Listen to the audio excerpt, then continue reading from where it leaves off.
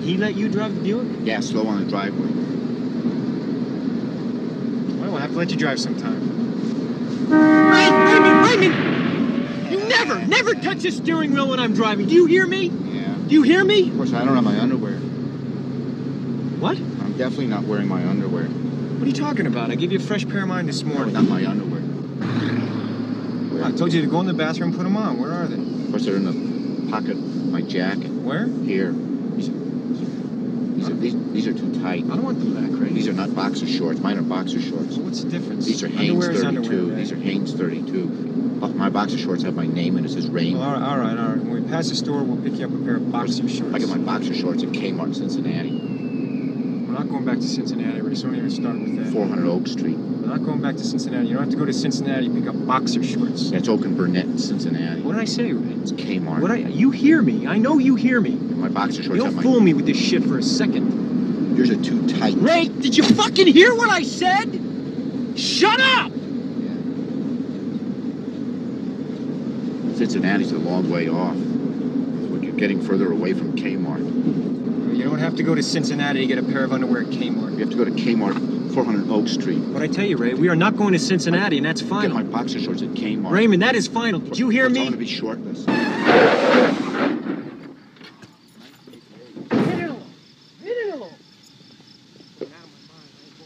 Ma! What difference does it make? What difference does it make where you buy underwear? Hey. What difference does it make? Underwear is underwear. It is underwear wherever you buy it. In Cincinnati or wherever. Kmart. You know what I think? Kmart. You know what I think, Ray? I think this autism is a bunch of shit. Because you can't tell me that you're not in there somewhere. Boxer shorts. Boxer shorts at Kmart. These are Hanes 32. You're driving me crazy. Mine are boxer shorts. We're gonna have to make a little stop. Find a psychiatrist. You're driving me crazy. Oak and Burnett shorts. You are We driving me have to buy them at Kmart. Oak and Burnett. We have to buy them back. Uh-oh.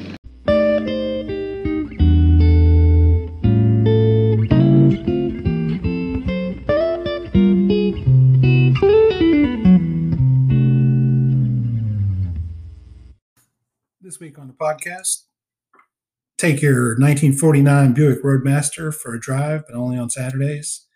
Buy your underwear from Kmart and count toothpicks.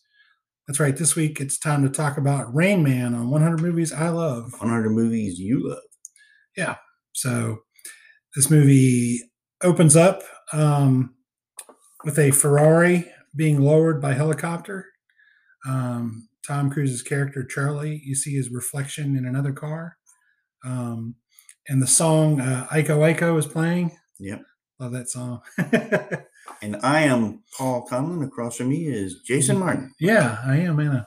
Yeah. Talking on his podcast. Yeah. And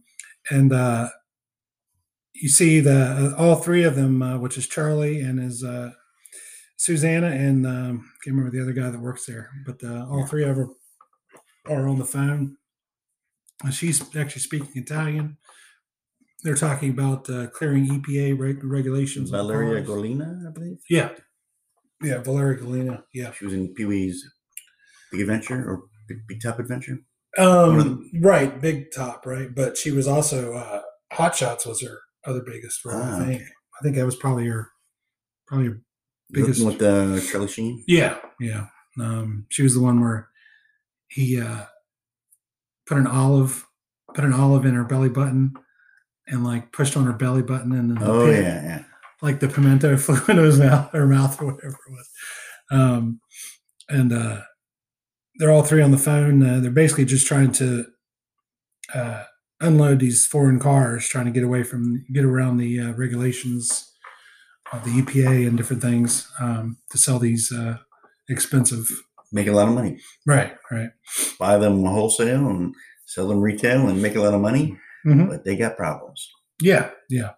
And then Charlie and Susanna, they're going they're on the interstate. They're going to Palm Springs, and she says, could you possibly say 10 or 12 words before you reach the hotel? You can consider it foreplay. So he's basically just, for whatever reason, he's just, he's sort of checked out of the relationship. Yeah. Or at least more involved with himself than with her. Right.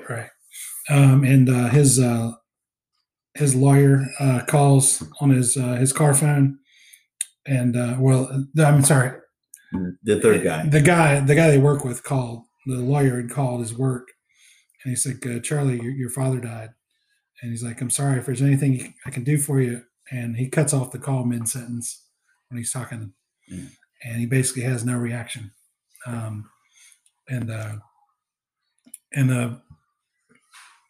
Susanna is very it's like, oh, I'm sorry, that happened. And Charlie tells a story about the Buick, that basically he wasn't allowed to touch it, kind of thing. And he tells a story about how when he was really young anyway, he stole it and drove it, and he was like 16. Yeah, I think he might have been younger than that. He said he liked it when he was really young. Okay. But he was told he couldn't touch it.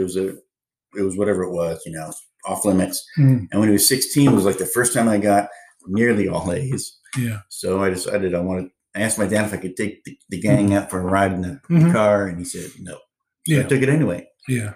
And his dad called it in for being stolen, and all the other kids' dads came and got them out within an hour or so, and his dad left him in jail for 2 days. 2 days, yeah.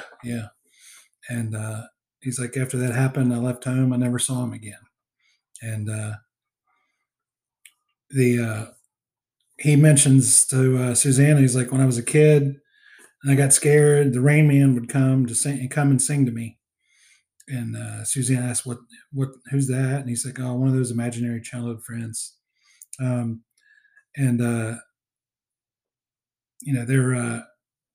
They have the funeral. He goes to the funeral, and afterward they get to he's with the lawyer reading the will. Charlie gets the Buick and the rose bushes. Right. And this trustee, whoever it is, gets $3 million. The bulk of the estate. Everything is liquefied, and all the money goes to the trustee. Yeah. And Charlie says, well, he got $3 million, but I definitely got the rose bushes, right? I got the rose bushes. And Charlie asked the lawyer, did you hear it? And the lawyer says, did you? It's like, no, could you please repeat it? Because I can't believe my fucking ears.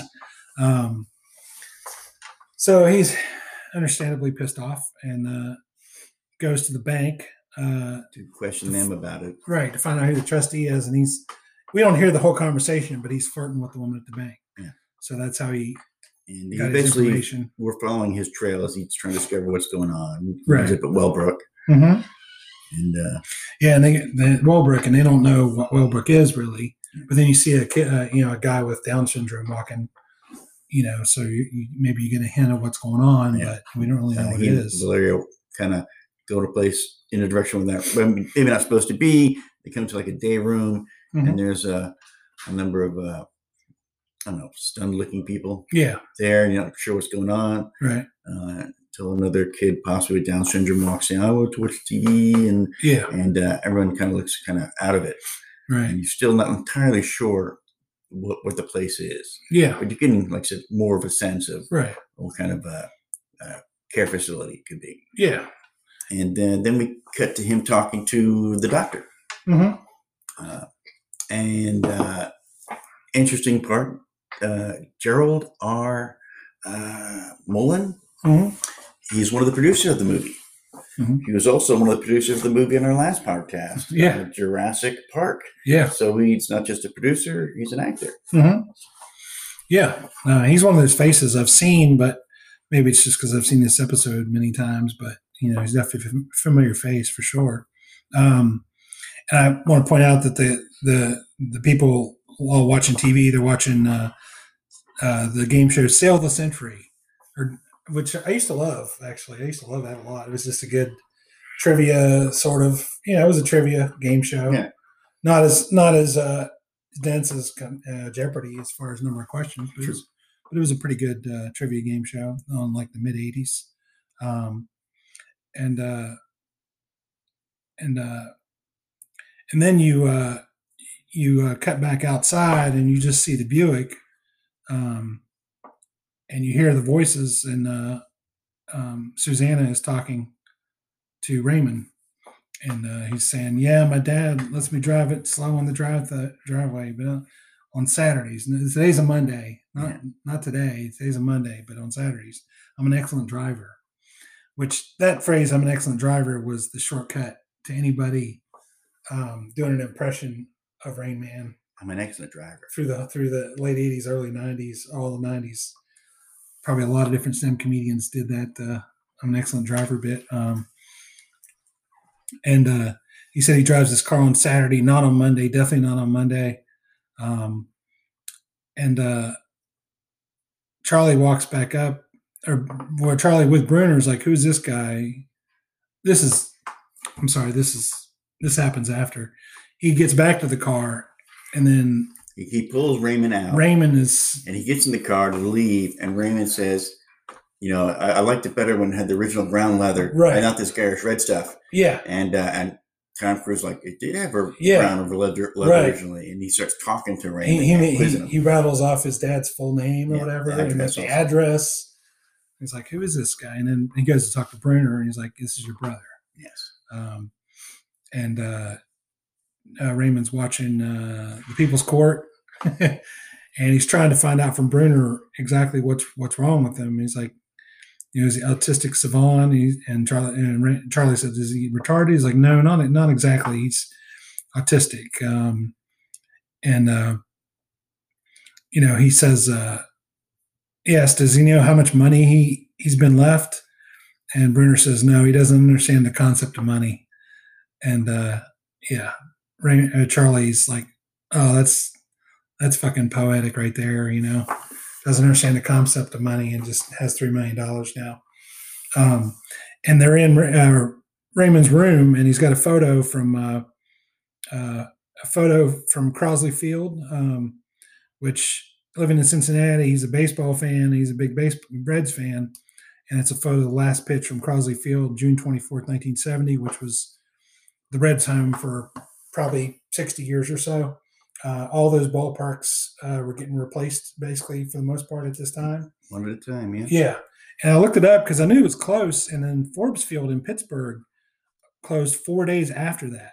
Wow. And then the Phillies' old ballpark, which was Connie Mack Stadium, originally was Shibe Park in Philly, was October 1st of 1970, that same year. But it was 4 days later, the Pirates Stadium. So, it makes sense that you would have a picture of old Crosley Field, last pitch on it. He's reciting Who's on First over and over again. And you meet the guy named Vern, who's not really the head of the place, but like his, I don't know, it's his main caretaker kind of thing. And he's saying, "Uh-oh, Vern, unannounced visit."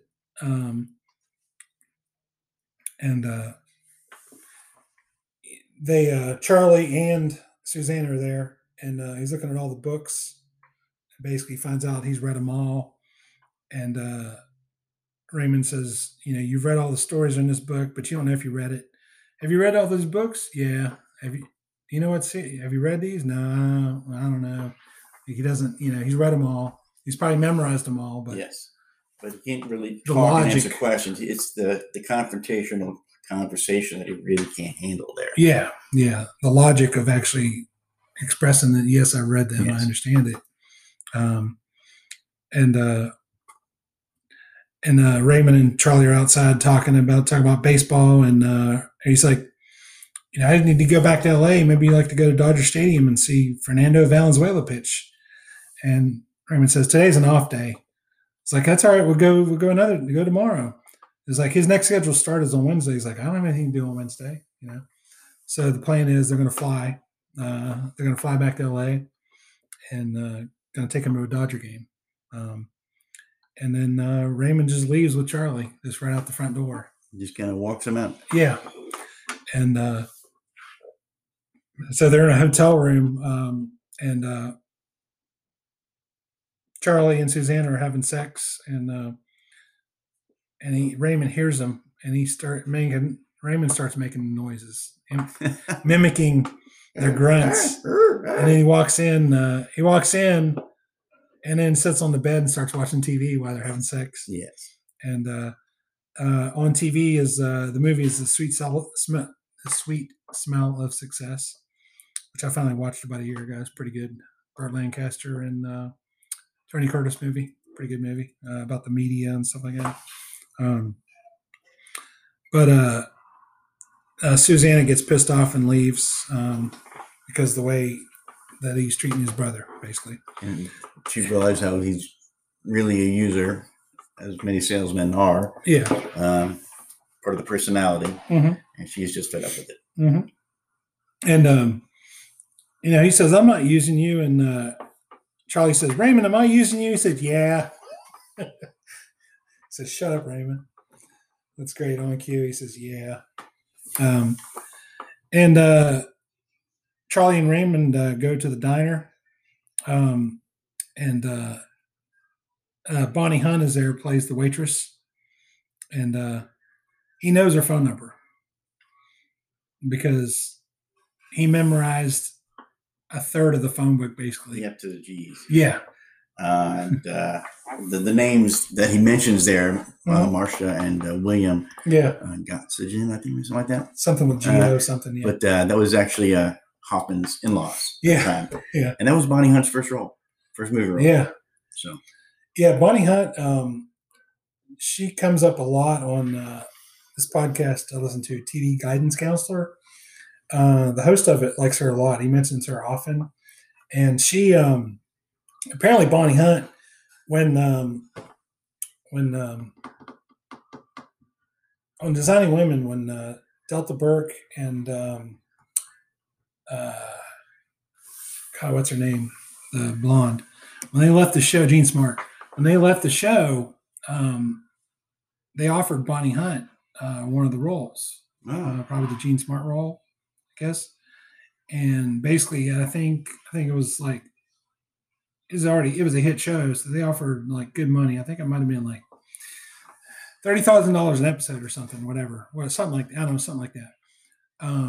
Maybe it wasn't that much, but anyway, she didn't think the show was very good. She turned it down and went and worked at a cancer hospital for $22,000 a year. Wow. So he mentions that story several times. It's pretty good story. But yeah, Bonnie Hunt is well respected by. I mean, she's good. Her. Yeah, I do too.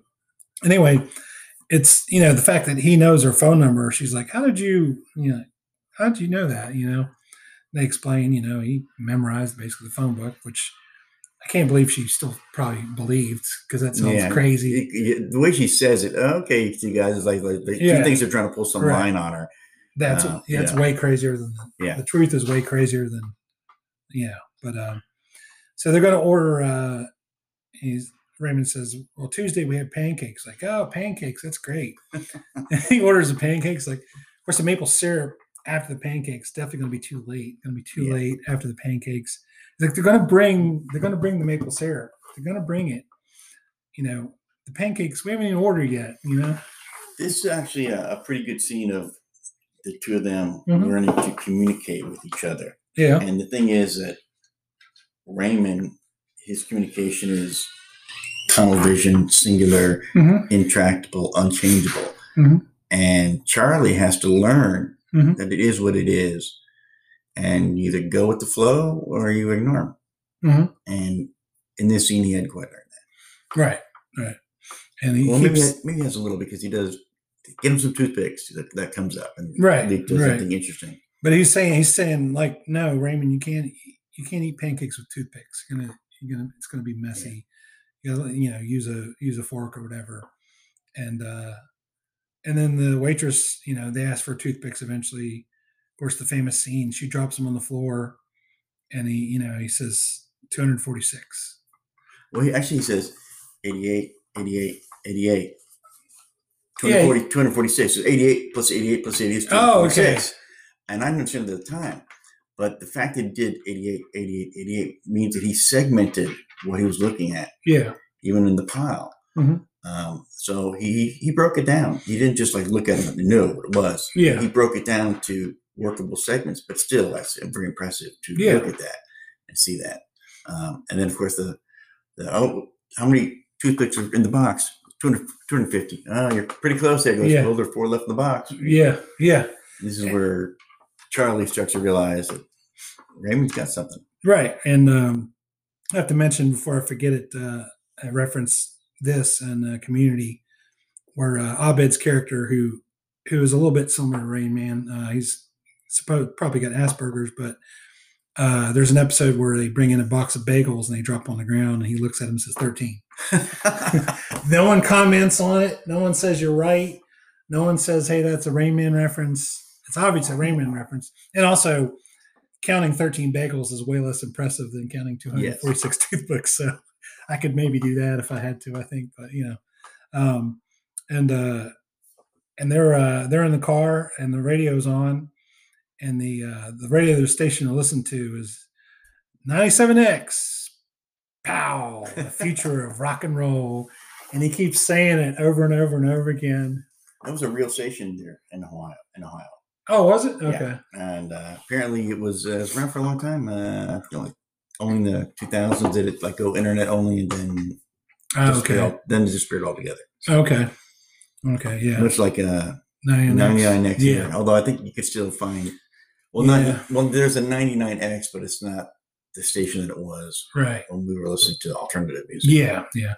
For those of you who are outside of Atlanta, that was the premier alternative rock station.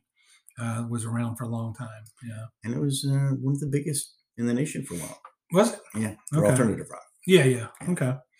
Yeah, it was definitely formed my musical taste for many years. I remember when it was Power 99, and they just started doing, like, at 9 o'clock at night, Will Pendarvis was doing alternative music for a couple hours, like 9 to midnight. And so it's, hey, you can listen to this really cool new music that you're putting on there.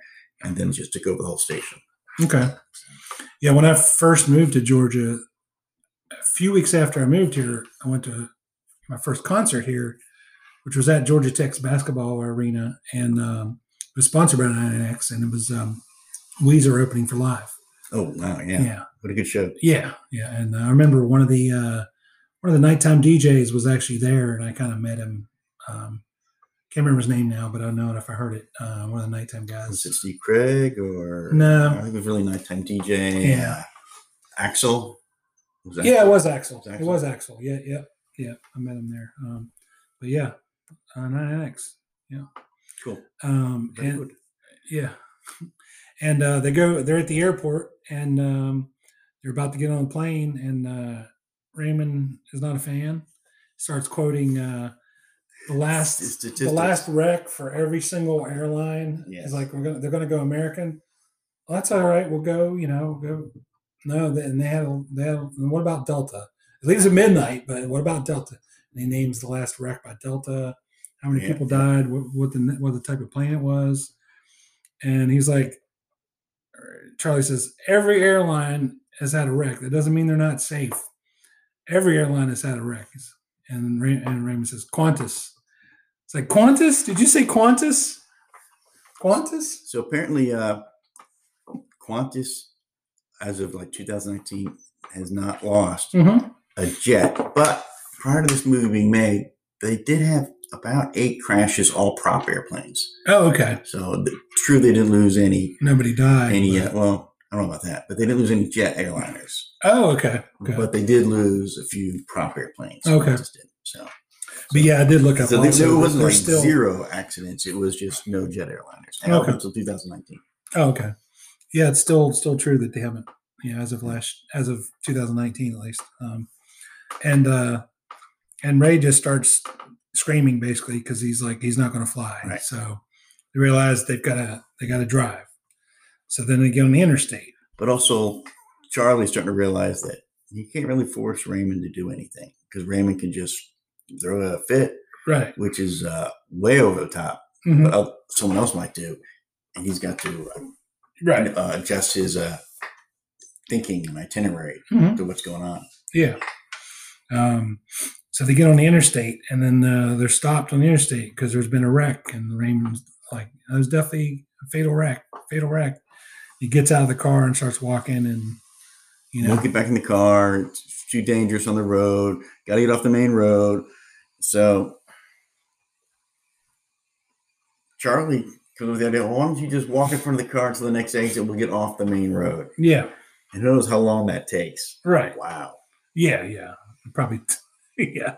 Probably took half the night or so. Yeah. Or at least, very least, it probably took an hour. Yeah. Because from the time they finally show them walking up the exit ramp, you don't see any flashing lights from the police or whatever way behind them in the back, which show maybe it wasn't that far of a walk. Mm-hmm.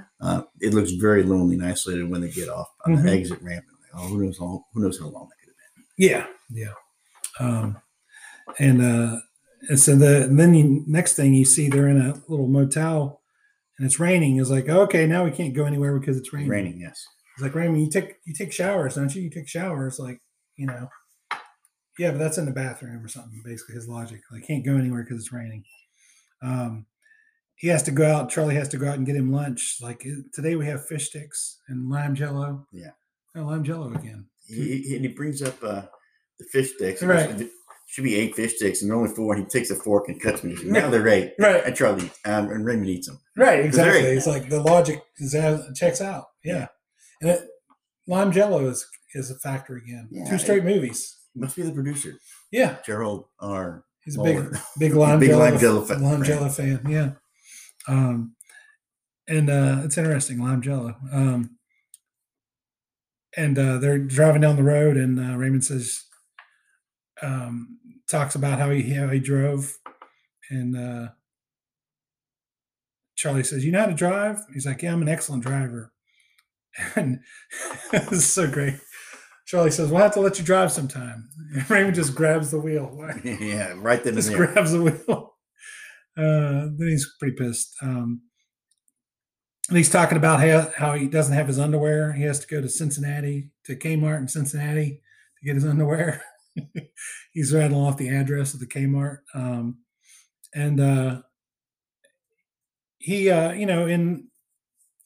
It's interesting because I specifically remember, because Sears was the #1 department store for, I don't know, decades and decades and decades.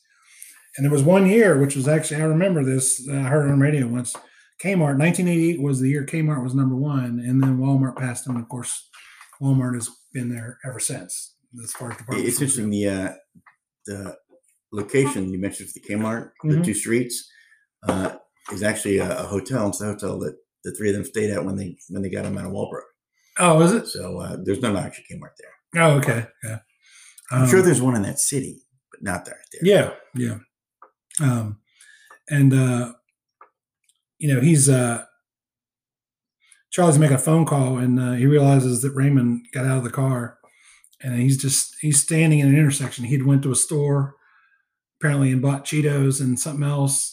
And he was crossing the crosswalk. It said walk, and then it said don't walk, and he just stopped. Yeah, stopped in the middle of the intersection. And a guy wanted to move through with his truck, and he got out and tried to move along, and that's when Charlie fortunately found him. Yeah, they're starting to get a little freaky and odd. Yeah, and Charlie takes Raymond to a local doctor, and this is when they're in the lobby, and the nurse doesn't know, what it is. Like, he's autistic, and it doesn't know what autistic is. And this is when they're in the lobby with the man. Yeah, talking about the Pony Express. And this guy was a local who was just there, and he was talking about his favorite subject, the Pony Express. And Levinson liked it so much, he just let the cameras roll and let him. Yeah, all his dialogue was just spontaneous as him talking about Pony Express. It was great. He's just not just and looking off in whatever one direction, just talking. It was great. And then Raymond's next to him, and kind of not looking at him, kind of looking sort of next to him. And he's got his camera there, and he's taking pictures. One picture he takes is like of his knee or something. He's taking a picture of the floor. It's just. Those pictures actually wind up at the end of the movie. Yeah. Which I thought was cool. I was watching this. I'm like, oh, that's what those were. All the Polaroids and pictures he was taking. Not Polaroids, but just pictures. Right. Were then put at the end of the movie under the credits. Yeah. Which I thought was pretty cool. Yeah. And it's great. There are 2 guys that are just kind of in their own worlds in that scene, just kind of looking past each other. And this is where they get in the room. They're talking to the doctor, and the guy knows a little bit about it, but he doesn't know a lot about it really. But he's like, I heard about this let me try something. He gets a calculator out, and he's asking him, like, what's whatever 312 times 75, yes. And he knows the answer. He knows all these answers. It's faster than the calculator can calculate it. Yeah, and it's pretty, remarkable. And but then he asks him, he's like, "How much does a candy bar cost?" $100. About $100. If you buy a candy bar for 50, if you have $1 and you buy a candy bar for 50 cents, how much money you have left over? 70 cents. Yeah, he can't do all types of math. He can't do word problems. Mm-hmm. Other associative things is not there, but he can do the straight math. Yeah, he asked him, how much does those new compact cars cost? About $100. Yeah. And this is Charlie and Raymond are in the phone booth together, and Charlie's calling about trying to get his business stuff about his business, and he's like, "Raymond, did you fart? Did you fucking fart?" That's a great laugh. He's like, "Yeah, he's in it. I'm used to it." Yeah. It was great in a phone booth, a tight phone booth together. Already talking about how small it is because he's got a book backpack on. This is where they stop at the farmhouse because they realize he has to see people score. He has to see people scored at 3 p.m. And he knocks on the door and he tells the wife, "I'm with the AC Nielsen company. We need to, he's trying all this bullshit." And actually, I've got a Nielsen story because when I lived at in Duluth, the Nielsen people, me and my roommate Jay, knocked on the door, and they were wanting to do Nielsen thing with us, and they realized we had a TiVo, and it was early TiVo, and they had no idea how to deal with that. Like they wanted to do it, but they had no way to monitor the TiVo. They didn't know technology yet. They didn't do it, so so that was the end of that. And we'll be back right after this. All right.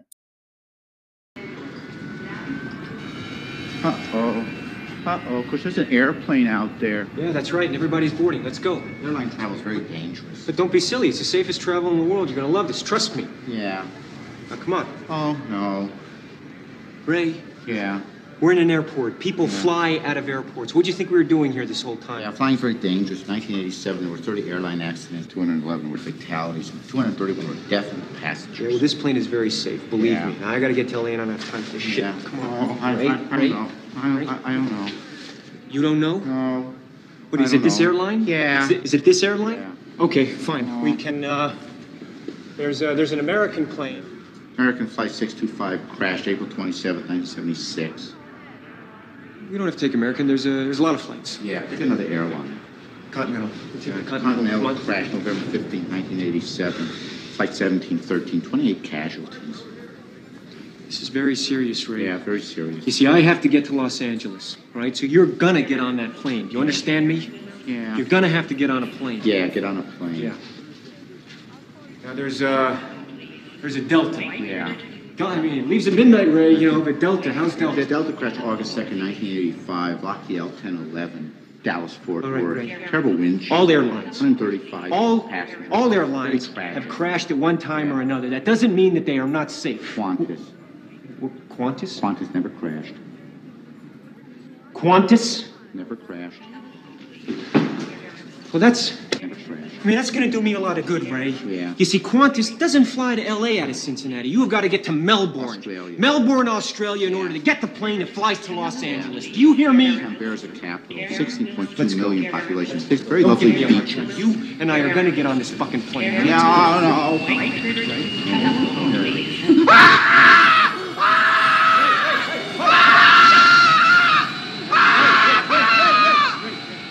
We're not going to take the plane. He's okay. He's okay. We're not going to take the plane. Just relax. He was upset. We were going to take the plane. We're not going to take the plane now. We're not going to take the plane, Ray. We're not going to fly, okay? No flying. Not going to fly. No flying. You tire me, Ray. Yeah. All right, we are back here on the podcast talking about Rain Man. This movie on Rotten Tomatoes is an 89. pretty high, pretty good. It's pretty good, but I expected higher. For a Best Picture. Yeah. Holding 2 of the top box office draws over a 60-year period. Yeah. Dustin Hoffman starting in the mid-60s. Yeah. Through current Tom Cruise. Yeah. I expected higher, but yeah. It is 60 years, isn't it? Wow. Yeah.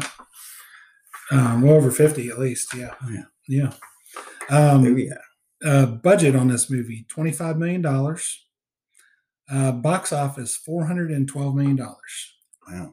Not too bad. Yeah. And adjusted box office, $911 million. Not too shabby. Yeah. So this movie is definitely in our top echelon of our movies we've done. This is in the maybe number 5 or 6, probably. Maybe top 4.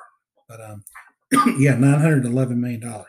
I believe the last movie we did, what was it? Jurassic Park was the number 1 box office. Yes, definitely. Movie on your list of them, which was nearly $2 billion. Yeah. So yeah. Yes. So Oscars for this movie: winners, Best Picture, Best Director, Best Lead Actor for Hoffman, Best Screenplay. Nominations for cinematography, art direction, editing, score for Hans Zimmer. The nominations. This is, I think I read that this was the only Best Oscar winner to not garner a single supporting nomination for an actor or actress. Huh.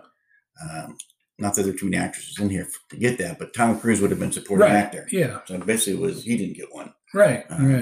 Apparently, every other winner generated at least one supporting nomination for an actor and actress. Yeah.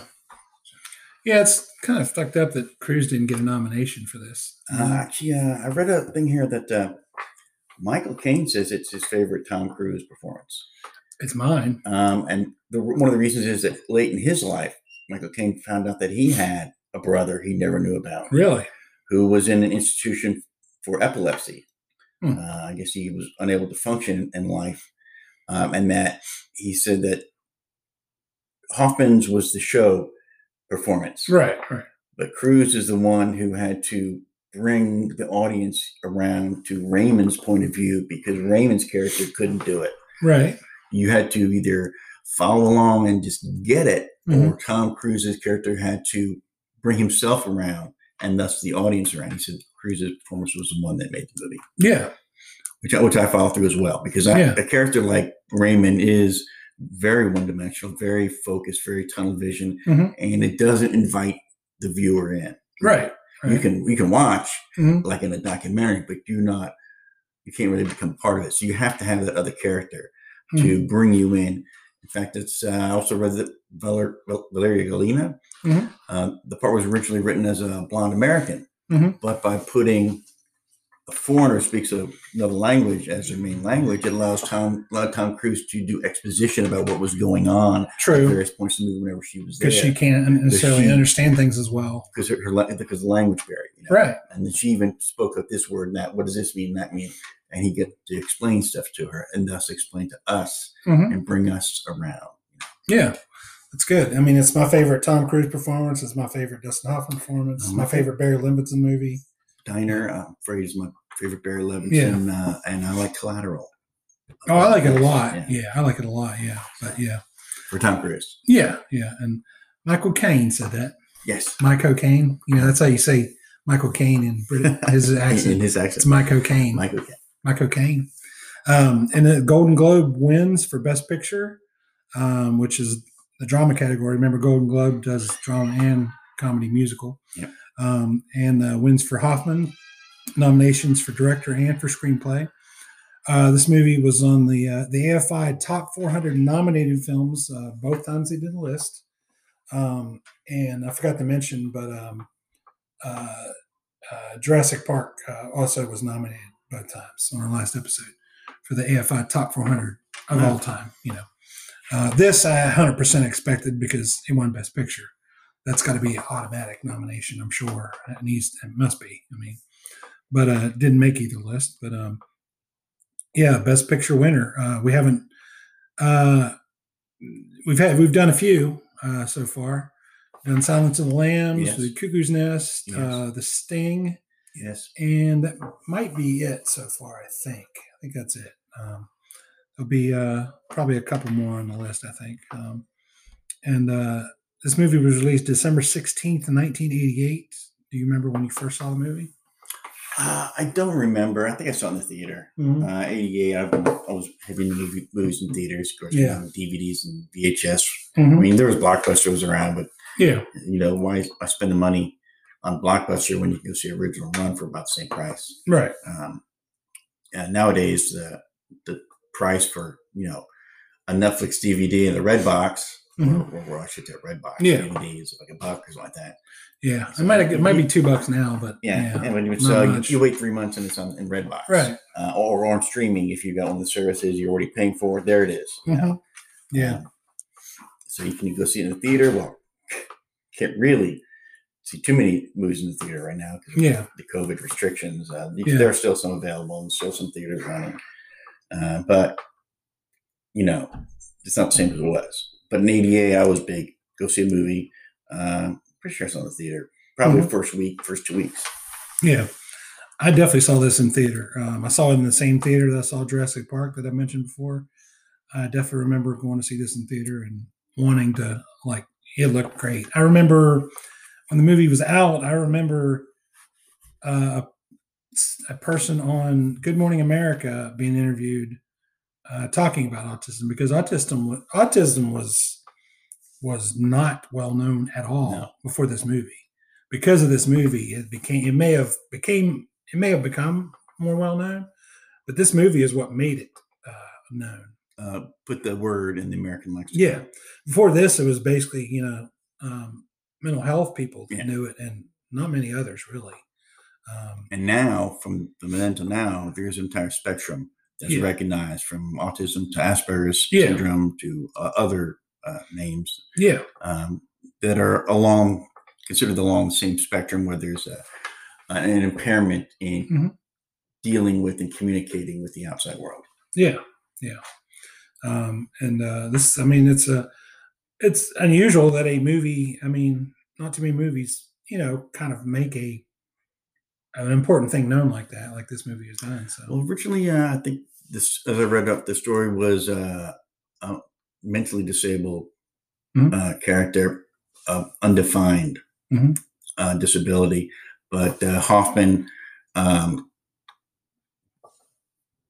one of the writers, became aware of, more paying attention to autism, and decided that that's the direction it should go. In fact, I believe that it even caused one of the directors at the time, Martin Brest, to leave the movie because they didn't want to go in that direction.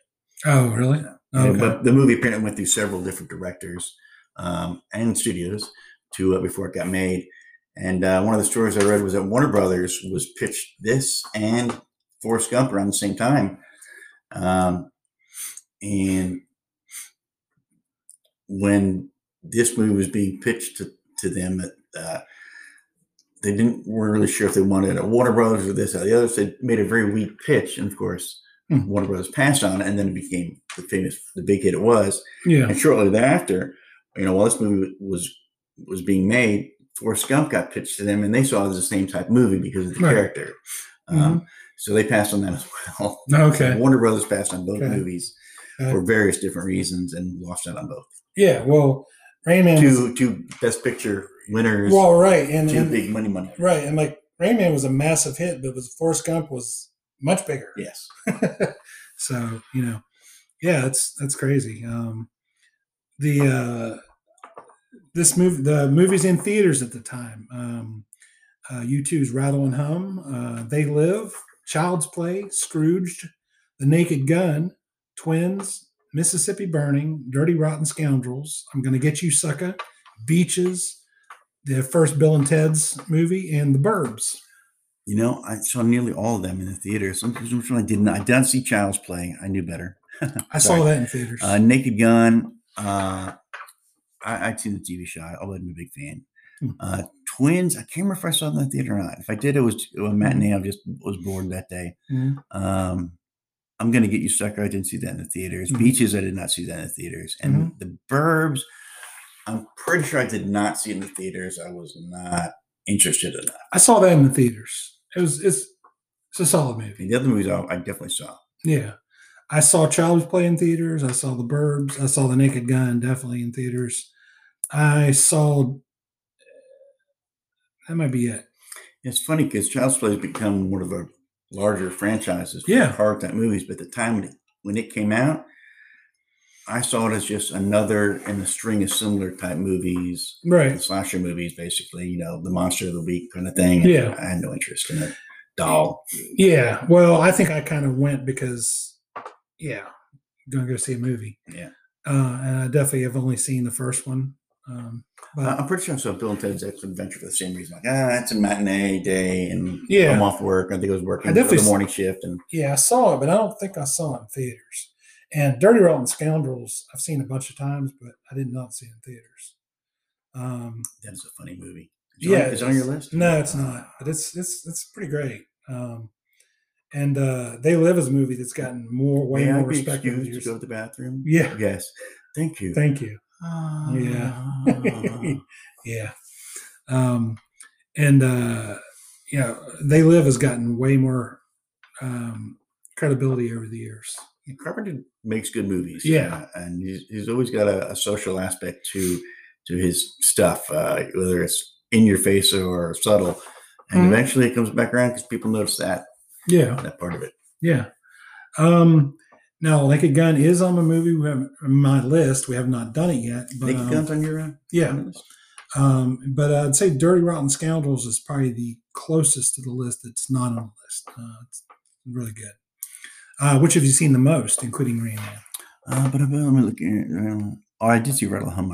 I'm a big YouTube fan. I like that. Me too. I've seen the most Dirty Rotten Scoundrels. Okay. Maybe Bill and Ted's right after that. Scrooge. A lot of those movies are, if it's on and I'm sitting in front of the TV, I'm going to have to watch this. Yeah. Rain Man, I've seen the most. Well, I don't know. Actually, you know what? I've probably seen Naked Gun more than Rain Man, I think. But there's some good ones on Dirty Rotten Scoundrels is probably the one I've seen the most. Okay. And director on the movie, Barry Levinson. Not going to rattle off his movies because we've already we did Wag the Dog already. We already talked about it, but Barry Levinson, great director, very good guy. Yeah. The tagline on this movie: "A journey through understanding and fellowship." Very much. It is, but is that a good tagline? You know what? In watching the movie this past week and hearing that right now, I'm say yes, because it very much goes to the heart of the story and the journey is Charlie's, because he's the one that has to come to an understanding, and it didn't really spoiler till the end of the movie. They really, everyone else, the audience, and he really realizes, where things have to be, where they have to go, and it's his journey more than anything else. It's a road trip about his journey to understanding. Yeah. Okay. Because Raymond is not going to change. Right. And everyone else already knows. The doctors know. Charlie's the only one that doesn't know. And it takes a nice long trip. And that familiarity and closeness and just being with someone to learn. Steve Parker Award on this movie, I don't know. I don't know what to say about Steve Parker Award because there's no minor actors that are probably in my other movies. So just say Bonnie Hunt. Bonnie Hunt, who's in another Tom Cruise movie later on. Jerry Maguire, yeah. I want to mention the song Iko Iko, which was one of my favorite songs back when this movie came out. It's been, I don't know, 5 years by the time the movie came out. And they played the whole song in the beginning of the movie. Yeah, well, the original song was June 1962. It's not it didn't even make the pop charts or the R&B charts. It was number 41 on the adult contemporary chart and number 35 on the UK charts. That's the original 62. The original, right. The re-release, which it peaked in March of 89, was number 14 on the US charts, number 7 on the dance charts, number 98 on the UK charts. I love that song. Go on. Yeah, I've got 2 versions on my Spotify playlist. It's the original and this one. Well, the original and a different version. The original is someone else, actually, I think, but it might be the original in this one or 2 versions. But That's good. The Bechdel test in this movie? No, right? Susanna talks to the Bechdel test. No. Female characters we know. You got the waitress, Susanna, Sally Deb, but she doesn't interact with anyone but those two guys. Yeah. There is another nurse later on. Right. The mother, where they knock on the door. The mother. It's just her. Yeah. So no. Didn't think so. So it's time to get back to talking about the rest of the story here. We've got we're actually at the farmhouse when they knocked on the door. He's lying, saying he's part of the AC Nielsen company, and he's trying to come up with a lie. And basically, Raymond starts freaking out. So he basically tells her the truth. This man is my brother, and he's gonna lose it if he doesn't see People's Court in about 3 minutes. And the woman says, "I don't know. We're pretty picky. It'd be okay with cartoons." And then you see a smash cut. They're all watching People's Court, and the kids aren't really happy about it, but they're all watching People's Court. And I noticed the kids are all brothers and sisters. They all got the same last name. So apparently, they were going to have 2 kids for the mom in this scene. Mm-hmm. And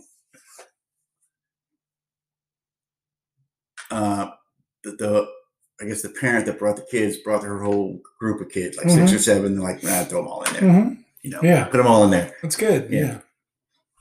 And after this, Raymond's doing the Who's on First again. And Charlie's like, it's not a riddle. You're not going to figure it out. It's a joke. It's like, when you do it, you're not funny. You're the comedy team of Abbott and Abbott. He's like, you're saying it. It's not a riddle. It's a joke. It's a joke. And this is where, after this is Raymond says, "Funny Rain Man," and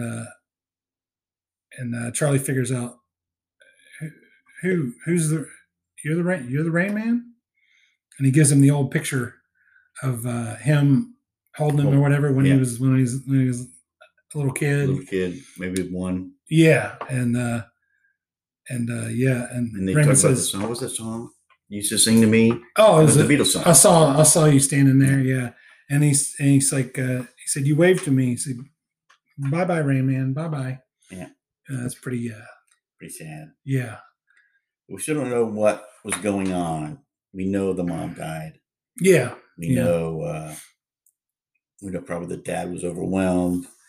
We know that we don't really know this when we talk about it, but Raymond is 25 years older than the brother. Well, they don't. Well, the actors are 25 years apart, right? But the 2 of them play the part pretty much the same way that those ages. Yeah. So that's a big giant difference. It is. It is. And Suzanne even mentioned that earlier. Your dad must have been like 45 when you were born. Yeah, yeah. Well, the mother had to be like early 40s at least. But Raymond, we find out that Rain Man, yes. We find out that what Raymond is. You know what he is? Well, I'm missing something. The titular Rain Man. Raymond is the titular character. Yeah, he's the titular Rain Man. All right. There's he's running the bathwater or whatever, and the water's hot, and Raymond starts freaking out and saying, "Hot water, burn baby," and then we realize that, and enough of the story comes out that more than likely. Raymond was getting a bath or drawing a bath for the baby and burning with water. And that's probably what made the dad realize that I can't watch all of them all the time. Raymond can't be a caregiver for the baby. Raymond's got to be watched over by someone competent. Right. And so Raymond left. Yeah. And more than likely, that's one of the reasons that the dad was so cold to Charlie, because he blamed Charlie for the loss of his wife, the loss of his other son. Yeah. And he was stuck with Charlie. Yeah. And that came through in their relationship. You know, as they grew up, they grew apart. Yeah, that's a pretty sad realization. Yeah. And they don't really explain that in the movie, but you slowly come to the realization this is probably what's going on, probably what did go on. And now we're here. We're here where we are. Yeah. Yeah. So we get so next they're in the laundromat, and Raymond is watching in the dryer, and you're like, I bought you this TV, $100, and you're watching the dryer. Yeah. And he's talking about how the red shirt or something always falls in the same way. Yeah.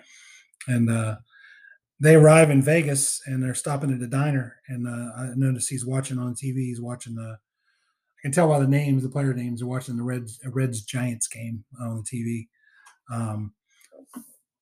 I could just tell by the names. They mentioned Brenly, Maldonado, Davis. Brenly later was a manager for the Giants, Bob Brenly. There's a tabletop jukebox at the diner, and he realized that he memorized every song. Yeah, Raymond is just flipping through it really quick. Yeah. And it's just making this noise, and Charlie's getting annoyed by it. And a song comes on, and Raymond gives the J2 number for it. And he looks over and flips over, and there's that song. And he flips over and starts calling off songs on the list that Raymond was just flipping through. Yeah. And he's calling out the letter number combo to punch up the song for all of them. So even though he just kind of flipped through really quick, he saw and memorized all that stuff. Yeah, yeah. And then Charlie realized we're going to count cards now.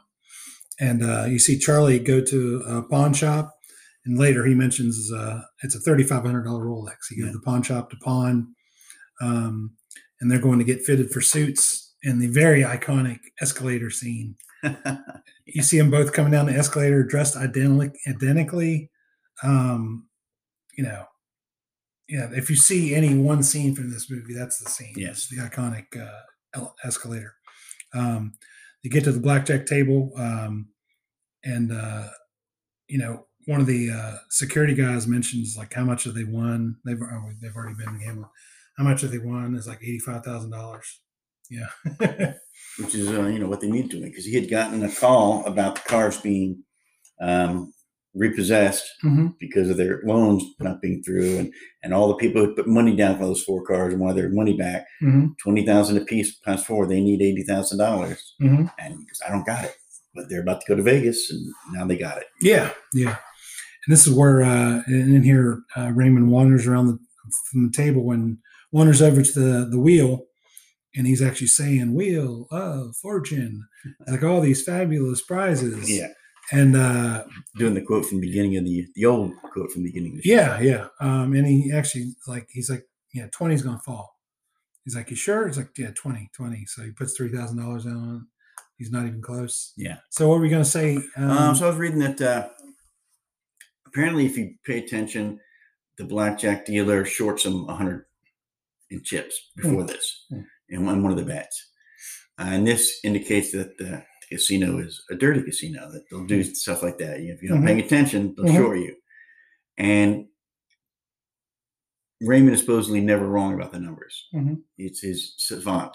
Okay. Yeah. So when the wheel comes up a different number, it shows that they're probably manipulating the wheel. If you follow with the Charlie's always right.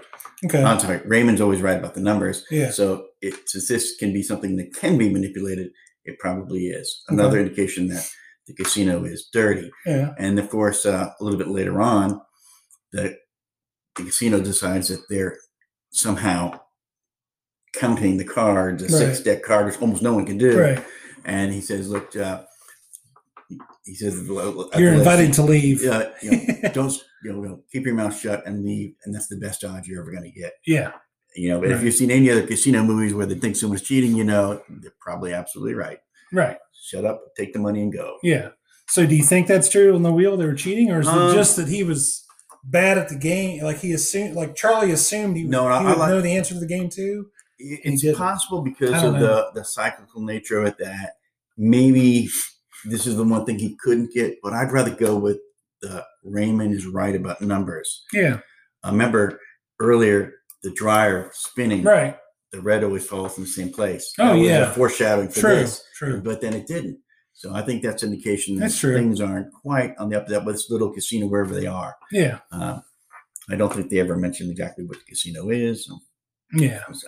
and they don't say that, this is going on or that's going on. But, if you follow with the characters, then the logical conclusion is other things are going on as well. Yeah. Okay. And the next we have, they're in a casino there, and the prostitute comes up, and basically she's wanting a date with Raymond, and she's the one that mentions he seems to be young to be your brother,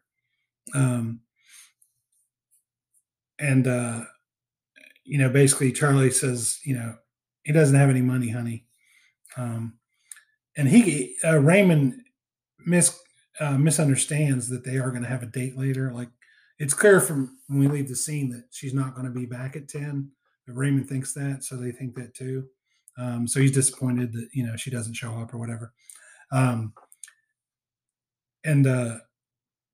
Charlie says, how could you not like that suit? It's not Kmart. And he says, Kmart sucks.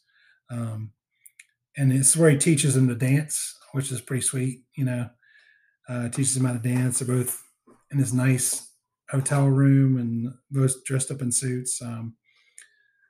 The hotel, after this, hotel security invites him to leave. Now Susanna is back, and she stops the elevator, and she's dancing with him. And, telling him, you're a very good dancer. And this is where he kisses her. She kisses him, which is pretty cool. Charlie is talking to the caretaker from the place, and about Raymond, and basically wanting his half of his money, essentially. And Raymond, with the toaster oven, he turns it on. He can't get it open, but it's still on. And he's going to probably eat something else, but it starts burning. And Raymond can't open the door. All it is a normal, slide. I can't think of the name of it. Slide lock or whatever. I can't even think of the name. Bolt. Anyway, he can't open the door, and Charlie realizes he can't. He can't live. He can't take care of him. He can't live by himself. It's a similar scene to the what we led to believe was the baby in the bathwater scene. Yeah, right. Certain little things he'll miss, and you never know what it's going to be. Yeah. You never know what the ultimate trouble will be, but he can't be on his own. Yeah. He has to be watched 24/7. Yes. Yeah. Charlie takes him back to Walbrook, and now Barry Levinson's here playing another doctor, trying to determine, if Raymond can, if Charlie can take care of Raymond. Yes. And he asks him, what did you do this week? And Raymond says, we counted cards. And he mentions he kissed Susanna, and Charlie's like, what? You kissed her? What? But all through all this, Charlie realizes he needs to stay at Walbrook. Yeah. And they say goodbye. They're at the train, and they say goodbye at the train. And Ray says, it doesn't, I don't have custody of you. Doesn't mean I can't see you. I'll see you soon. I'll be there 2 weeks. And then Raymond mentioned 3 minutes to Wapner, and an important little thing is about to happen throughout the entire movie. Raymond never looks anyone in the eye. Yeah. And here at the train station, yeah, Raymond goes in the train, and Charlie's goes, Raymond, and Raymond pops his head back out, and they look at each other. Yeah. And it's the only time Raymond looks at someone. Right. In the movie. Right. And he says, one for good, 2 for bad. 1 for good, 2 for bad. And he said, one for good. And we'll be back after this.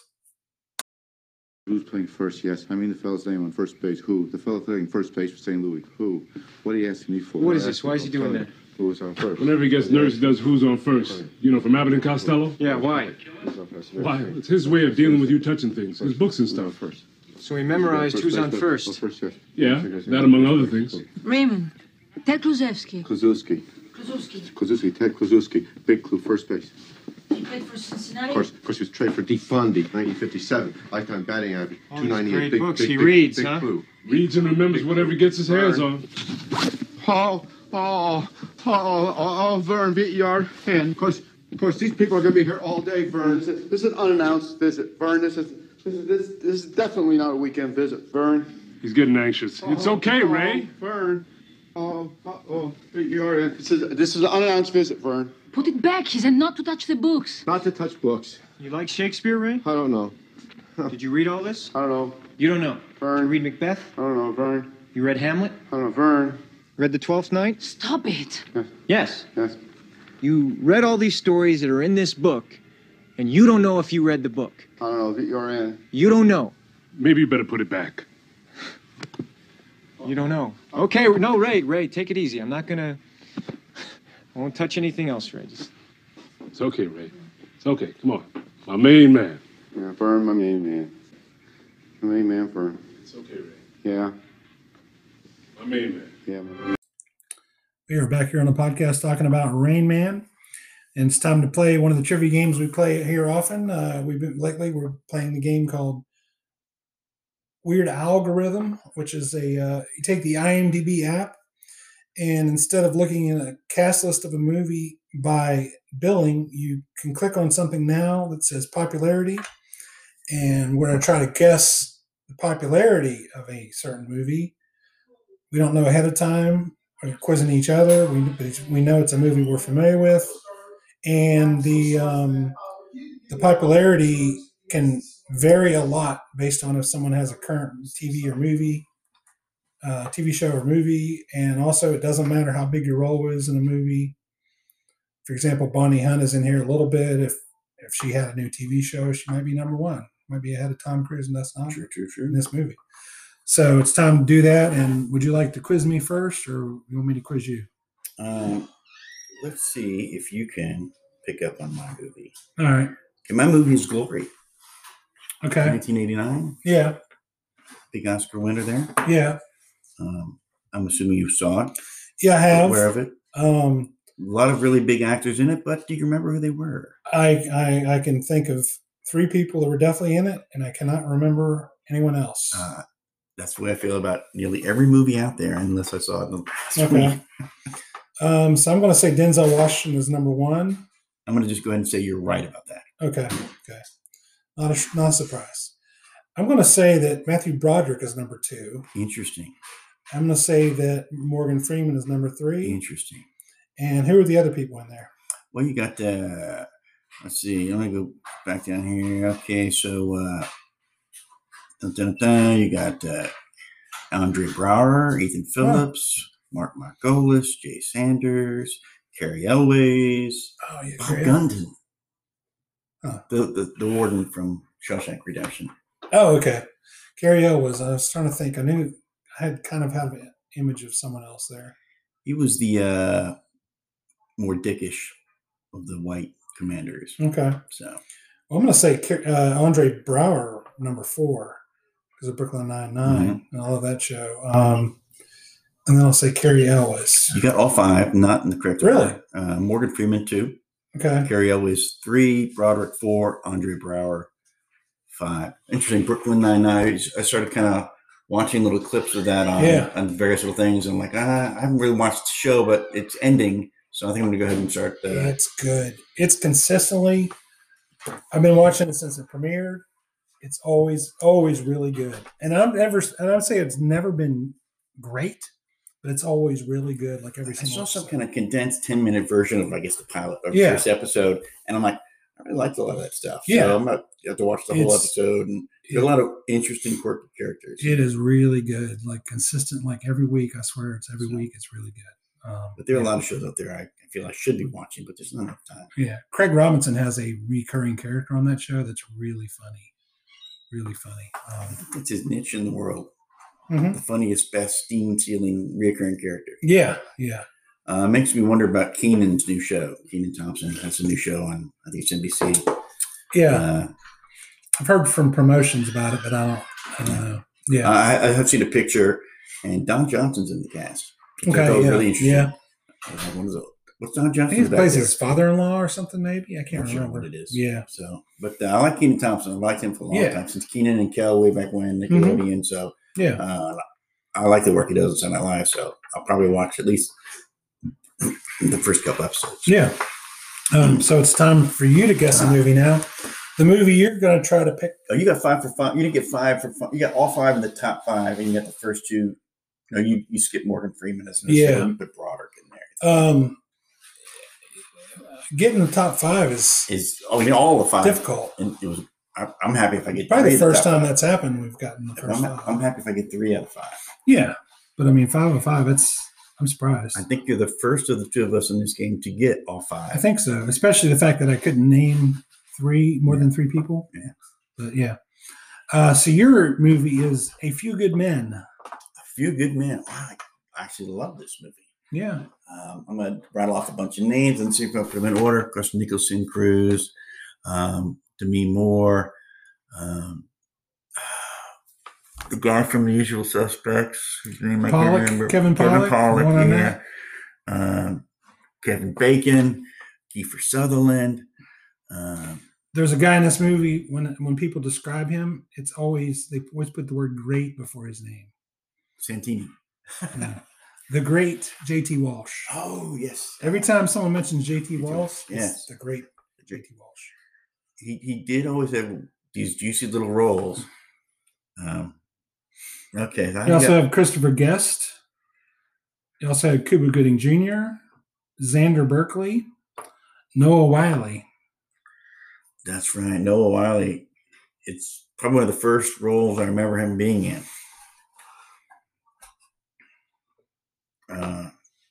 Who played the bigger Marine? Was that Xander Berkeley? No. Because it was like one of his few roles. He only had 2 or 3 roles. He was in like an actual Marine or something like that. I don't remember. Okay, let me think. So I think I get enough here. Cruise, Nicholson. It's also one of my favorite tentpole games for the Kevin Bacon game. I'm going to have to go Tom Cruise, Jack Nicholson, Kevin Bacon.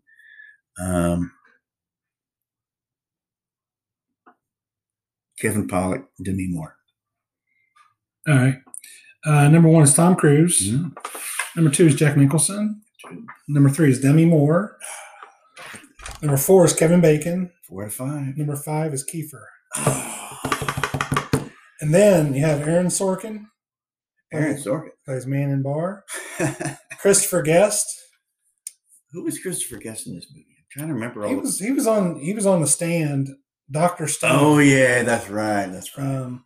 Joshua Molina, Cuba Gooding Jr., Xander Berkeley, Noah Wyle, Kevin Pollak, way down there. James Marshall, J.T. Walsh, and most of the rest of the names are not names faces I know, not names that are well known. So yeah, A Few Good Men. One of Reiner's best movies. Yeah. Top 3. Yeah, and Joshua Molina that's in that is going to be in a movie we do sometime. Bulworth. He's in that movie. So he's in what movie? Bulworth. Bulworth. Yeah. Okay. Yeah. So and we did our game. So now it's time to talk about who's your guy. Who's your guy in this movie? Who's my guy in this movie? Rain Man.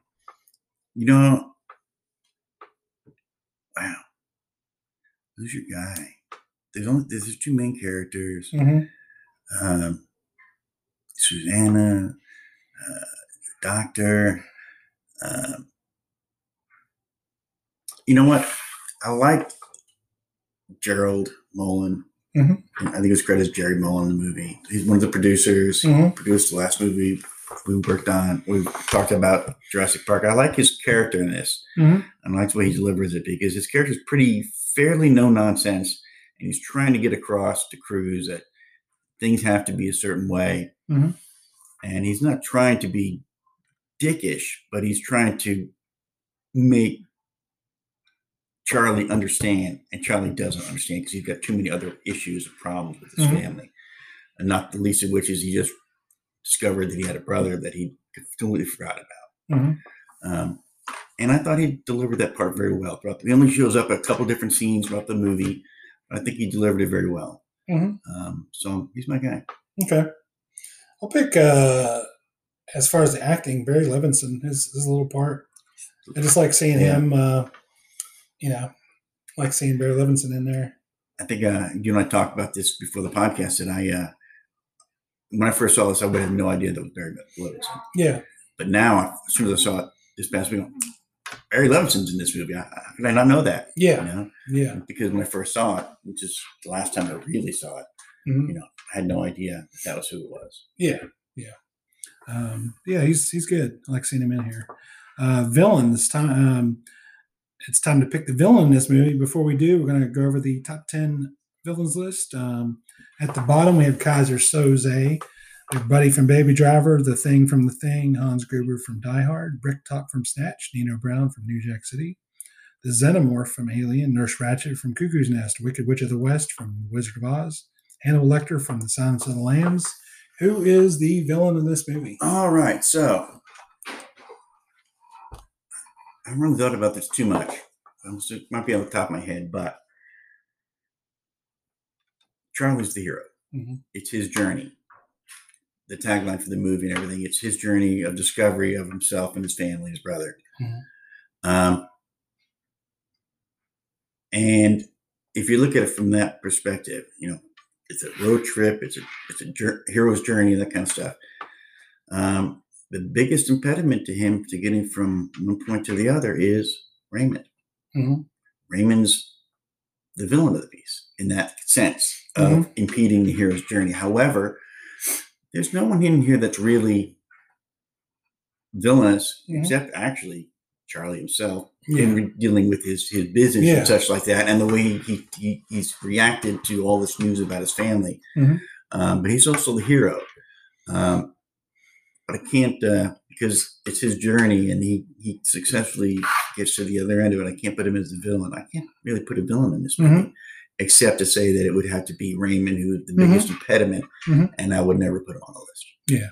So Raymond wouldn't be more villainous. I'm not even sure if I would even declare him the villain. I'd Right. say in the hero's journey aspect, you could say, I think you have to say that Raymond is the villain, but I wouldn't even say he was a villain in this movie. Yeah. I can't even say this movie has one, because I guess it's a different kind of story.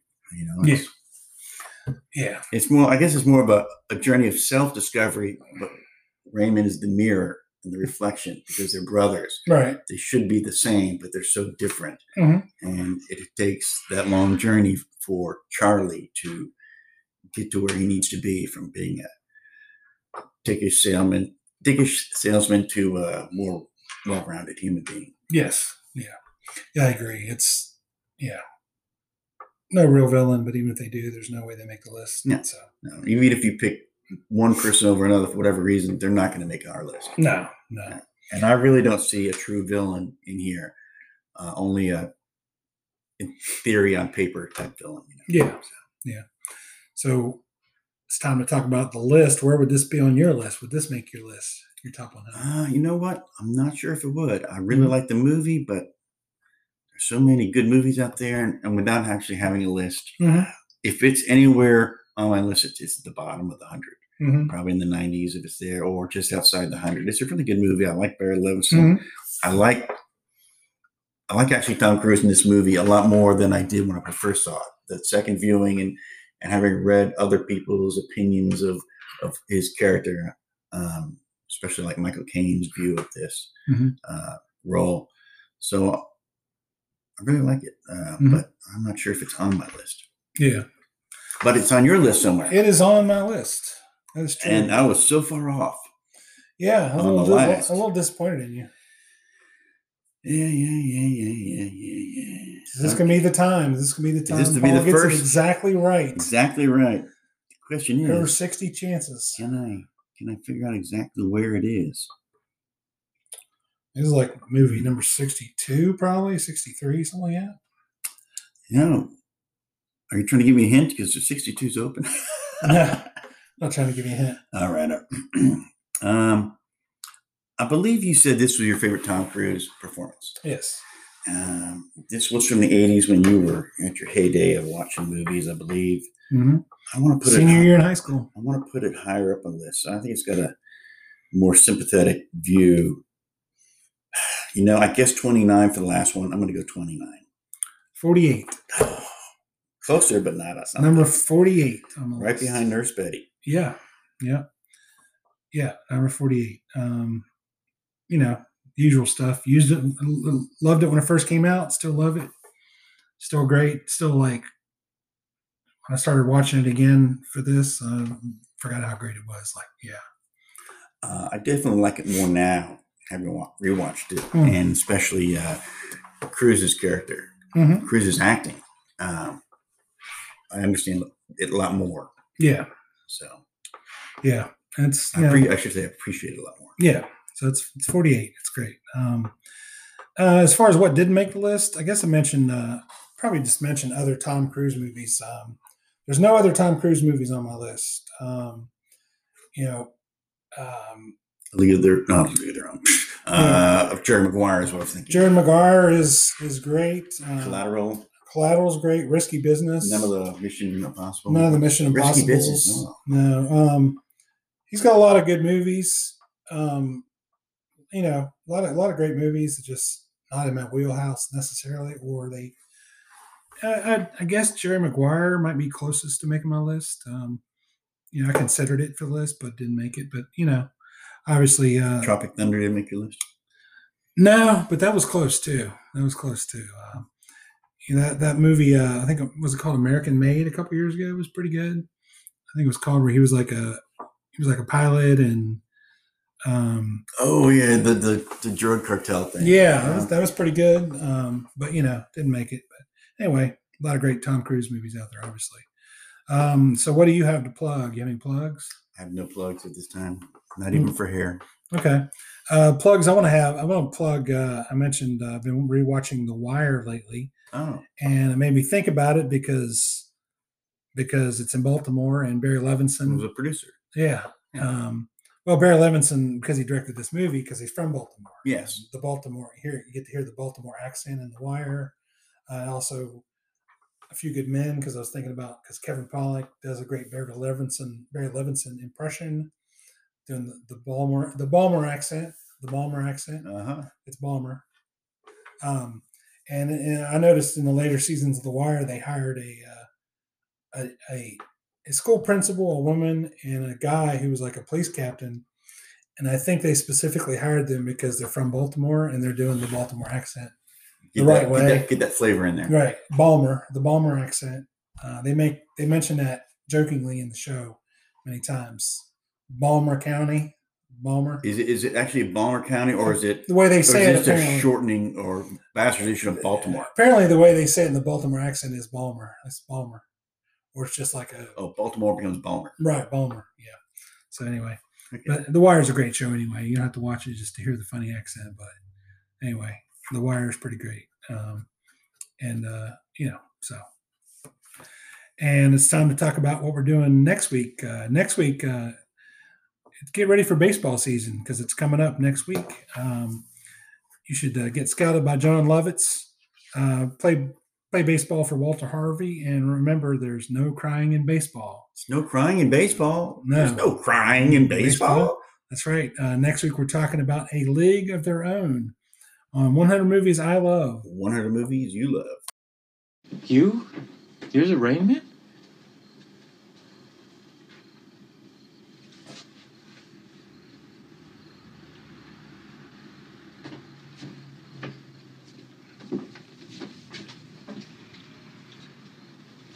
Who took this picture? TAD. And you lived with us? Yeah, 10961 Beechcrest Street, Cincinnati, Ohio. When did you leave? January 21st, 1965. You remember that? It's Thursday, very snowy out. 7.2 inches of snow that day. Yes, that's just after Mom died, New Year's. Yeah, Mom died January 5th, 1965. And you remember that day? You remember that day that you left? Short and sudden illness. You remember that day that you left? Yeah. Was I there? Where was I? Where you were in the window. You waved to me. Bye-bye, Rain Man. Bye-bye, Rain Man. So you were the one that sang to me? Yeah. What did you sing? What was that song? What did you sing? What? She was just 17. You know what I mean. And the way she looked was way beyond compare. So how could I dance with another? Ooh, I saw her standing there. Dun, dun, dun, dun, dun, dun, dun, dun. Did I like it when you sang to me? Yeah. Do we sing any other songs? You like the Beatles? Yeah. It's scary! Oh, it's a scary band! Scary band! Oh, it's a scary band! What's scary? What's scary, man? Hot water, baby! Water! Hot water burn baby? What baby? Me? Yeah. Me? Yeah. Easy. Water. Ray. Hot water. Easy, Ray. Burn, baby. I'm not burned. Yeah. Ray, look at me, please. Water burn, Ray, baby. please. Hot water. I'm not burned. Hot burn, baby. I'm not burned, man. Hot burn, baby. I'm not burned. Yeah. I'm not burned. It's okay. Yeah. Yeah. It's okay.